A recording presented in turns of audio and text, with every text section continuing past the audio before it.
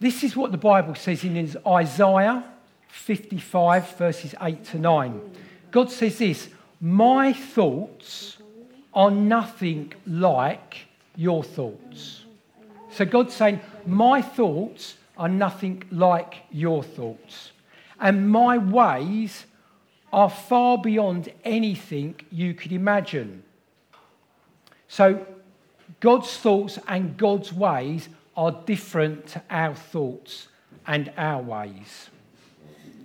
For just as the heavens are higher than the earth, so my ways, says God, are higher than your ways. My thoughts are higher than your thoughts. So the ways of God and the ways of people are different. The thoughts of God and the thoughts of people are different.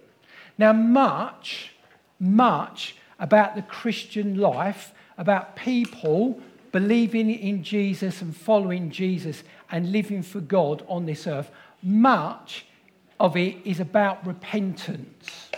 And when I use the word repentance, I'm saying that sense of I need to disagree with myself and agree with God, because God's thoughts are different to my thoughts and God's ways are different to my ways. So if I'm going to be aligned to the things of God and Jesus, I'm going to have to change my mind about things, because I think my ways are the right ways and my thoughts are the right thoughts. And then when I come to the creator of the universe, I suddenly think, oh, well, maybe he might know better than me. Just it could possibly be that God is right and I am wrong. So we need to be on this journey of repentance, of saying, I need to disagree with myself and agree with God. Okay? So hopefully God is speaking to us. And then the other thing is we need to believe that God's thoughts and God's ways are good and right and better for me. So that God's word is a better word. So it's better than what I think and say. And so the thing is this, we can get so entrenched, stuck in our ways, that we think this certain thing is right and this certain way is right. And we don't even know that we're not agreeing with God. And we can be walking with Jesus, we can be coming to a church meeting, but actually our ways and our thoughts are disagreeing with God. There was one time when Jesus was walking along with his disciples, and two of the disciples, James and John, sidled up to Jesus and they said, Hey Jesus, when you get into your kingdom, when you are sitting on your throne in your glory, one of us sit on the right-hand side of you and one of us sit on the left-hand side of you. Because, to be honest, we think we're great. In fact, we think, I'm embellishing, we think we're better than the rest of the 10, so they don't need to sit next to you. It's us that need to sit next to you. Is that okay, Jesus? Anyway, they have a little conversation about this. And then when the 10 find out what the other two have been saying, they are not happy. In fact, they're pretty angry with them. How dare you? Who do you think you are? You think you're better than us? And so Jesus is like, okay, everyone, stop a minute, gather around, take a knee, and he says this. You know that the rulers in this world lord it over their people. The rulers of this world lord it over their people, and the officials flaunt their authority over those under them. But among you, it will be different. No. We've seen leadership, and we've seen it's about power and authority and control and taking advantage and being in the best position and having status and everyone looking at us and thinking we're great. And that's why James and John wanted to sit next to Jesus.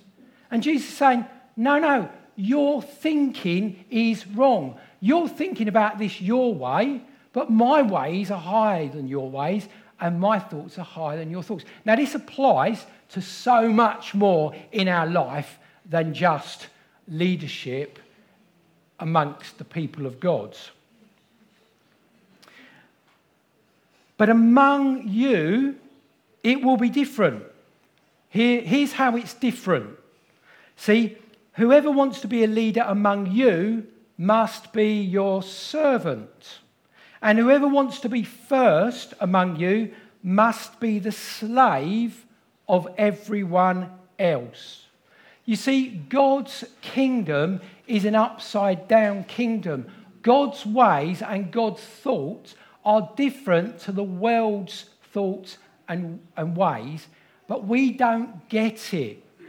And we forget. Sometimes we'll get something, and it's God's kindness that leads us into repentance and saying, oh, I've been living my life like this, with this way of thinking all the time. But now, God, you're showing me there's a better way. But I'm so used to living like this, and I'm convinced it's a really good way to live, even though I see it can be damaging to me and destructive to me, and it can hurt me and others, and you want it better, but I just can't. Okay, I'm going to change my mind. I'm going to disagree with myself, and I'm going to start agreeing with you, God.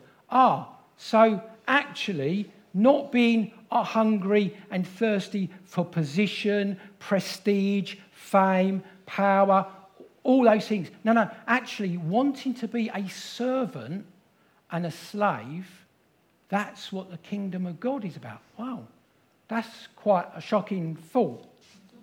And then Jesus says, for even the Son of Man, and Jesus often called himself the Son of Man. It was a name he used to describe, I'm the Son of Man. And basically what he was taking from old Hebrew writings, basically saying, I am the special one.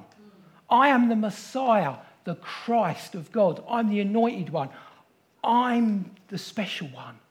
And I'm coming to show you what God's like. Even the Son of Man came not to be served. Can you imagine that? The King of all creation, the King of glory, comes to earth in a human body, and he comes to serve people. Not to go, come and worship me, but I want to show you a better way to live. And so he's saying, the Son of Man came not to be served, but to serve, and to give his life as a ransom for many. It's a picture that comes from the slave market. So if you got yourself in trouble and you owed money, you might then, in order to pay them back, you might need to sell yourself, or someone else might inform, right, I'm going to sell you because I want my money. And imagine that someone comes along and buys you as their slave and gives that person you owe some money. And Jesus said, I've come to serve others and to give my life as a ransom for many. What? Yeah, we're all enslaved to sin, the things that we don't want to do, that we do, that we know that they're wrong, and we just can't help it.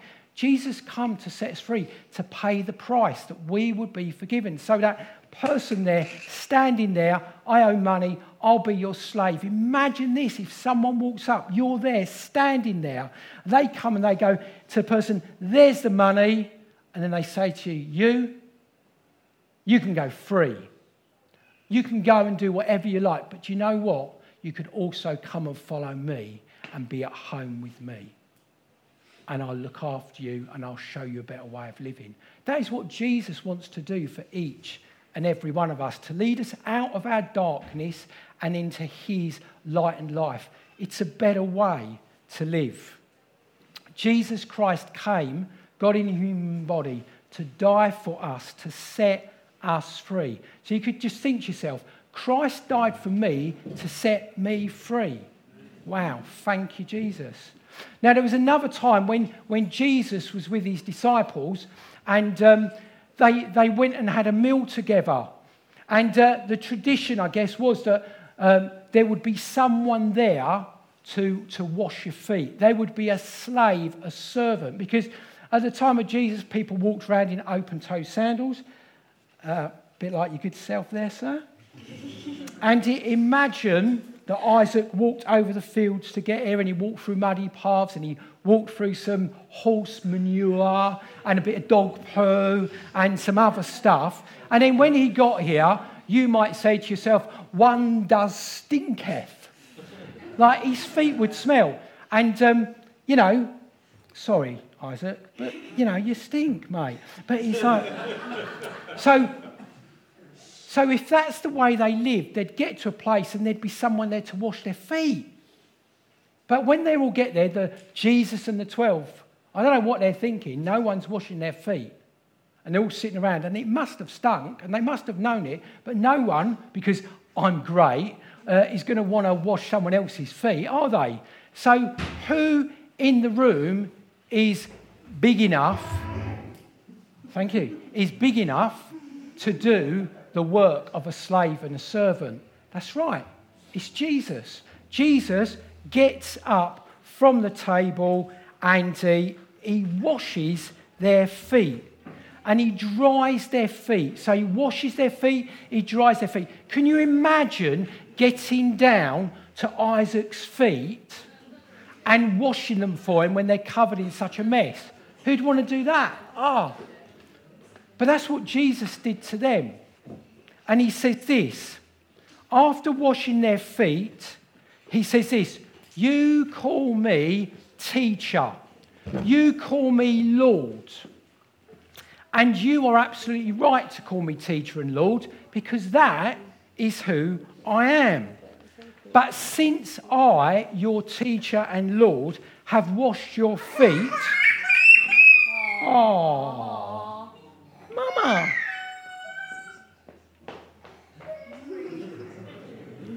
Since I, your teacher and Lord, have washed your feet, you ought to also wash one another's feet. I've given you an example to follow. Do as I've done to you. I tell you the truth. Slaves are not greater than their master, nor is the messenger more important than the one who sends the message. Now that you know these things, God will bless you in doing them. Jesus wasn't starting a new foot washing club. Right? He was saying, guys, don't get too big for your boots. Don't think there's anything below you. Serve one another. Love one another. Then you're going to be great in the kingdom of God. Then you can lead in the kingdom of God. It's so easy in the Christian world for people to become famous Christians, big names, stand at the front, make it all about them. It's not about them. It's not about you. It's not about me. It's about Jesus. And so who thinks they're greater than their master? If Jesus is my master, why would I think I was greater than him? It's ridiculous. But it happens when our thoughts are not his thoughts and our ways are not his ways, because we start thinking of ourselves as being great and better than everyone else, and that's too low for me to do. Thinking. So God's kindness leads us to repentance and believe that actually doing the things that Jesus did in the way Jesus did is a better way to live, and God's got our back. And so we get our identity from who we are in Jesus, in our relationship with the Father, and not by what we look like or what we own or what we wear or anything like that, because all of that is rubbish compared to the surpassing greatness of knowing Christ Jesus, the Lord. The most important thing for us is our relationship with God through Jesus. There is nothing else that compares our union with Jesus, our relationship with him. Nothing. Everything else needs to be considered as rubbish. And we will be blessed if we serve, if we don't get caught up in ourselves, if we don't believe the hype about ourselves, if we don't believe the rubbish about ourselves. Pride is a two-sided coin. Pride is being caught up with the self. How great I am or how rubbish I am. And either way is a trap of evil to get us out of being in union with Jesus, being secure in him, and therefore able to do whatever we're needing to do. So, all the glory, all the attention, all the praise, all the worship needs to be given to Jesus, to God, our Creator and Saviour. Amen? Now, a word. So we are going to be praying for our leadership team. I'm going to ask in a minute Nita to share a picture that she received. I just want to add into a bit of context, but I just want to speak to us as church leaders by using a couple of verses from Peter and from Paul in the book of Acts. So Peter says this to people that are church leaders. He says this: care for the flock that God has entrusted to you. Watch over, oversee willingly, not grudgingly, not for what you'll get out of it, but because you are eager to serve God. Don't lord it over the people assigned to your care, but lead them by your own good example. And then, when the great shepherd appears, you'll receive a crown of never-ending glory and honour. There will be a reward for all of us who seek God diligently, for all of us who follow him. But for those who are going to be in a position of serving the church as leaders, their reward is in heaven in the future. And then Paul says he speaks to the Ephesian church leaders, and he says this: so guard yourselves, or watch over your heart and your mind. This is applicable for all of us. Watch over your heart and your mind. Watch over what you think about. Watch over what you feel. Because what you think will affect the way you live. What you feel can affect the way you live. So guard yourselves. Watch over your heart and mind. So guard yourselves, firstly, to church leaders, and then guard God's people. Watch over God's people. Feed and shepherd God's flock, his church, purchased with his own blood, over which the Holy Spirit is appointed as leader. So leadership should be appointed by the Holy Spirit. Okay, so God thing. And the church is not belonging to the leaders. The church is belonging to Jesus, because Jesus has paid for the church by his blood. All that leaders are servants and slaves. But, it's true, but I might be your servant, but you are not my master. Jesus is my master, and so I serve you. Do you get it? Kingdom mindsets. So, just bring some context to today. So, back in May 2020, so over a year ago, wasn't it? We had a time of prayer and fasting, seeking the Lord for direction and guidance. And during that time, we received a prophetic word. And that prophetic word came through Nita. Do you want to say, here it is? Yeah. I had at the beginning of that week, so the whole church were praying, it wasn't just a few people, and at the beginning of the week I had a picture of a ladder, and it was the kind of the ladder that a child might draw, with two uprights and rungs. Very, very nice ladder, actually. And it was propped up against a wall, and but when I looked closely, I saw that you could either have both feet on the ground, or you could have both of the tops touching the wall, but you couldn't have both because there was a slight sort of twist in one of the uprights, which meant you couldn't, it was a little bit unstable. And I just sort of, didn't know what that was about, and thinking about it. And then later on in the week, as I was thinking about that picture, I had another picture of a different kind of ladder, the kind that you would call an A-frame ladder, where you open it out and then a platform goes down at the top, and it's got its treads, that you can climb up, and it's got, pieces of wood or rope or something to support it.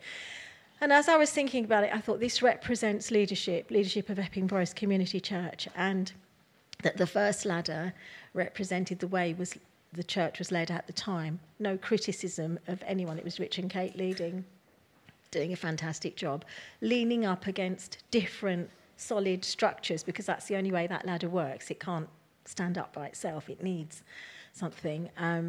And so it's not like they were leading by themselves. They weren't. They had lots of support, people that were helping them. But somehow in that there was a lack of stability. It wasn't a ladder that you would necessarily feel, I'm not quite sure about climbing this, And the A-frame ladder represented a different structure that was functionally more stable, because just in itself it had treads and it was firm and you could climb up it.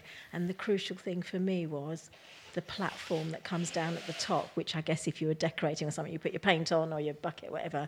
But to me, and as we talked about it, we felt that that's a way of releasing, like people can kind of, dive off it or whatever, but it was a way of, that kind of leadership enables others to become what they need to be. So, I just presented that. So that, just highlight that kind of leadership enables others.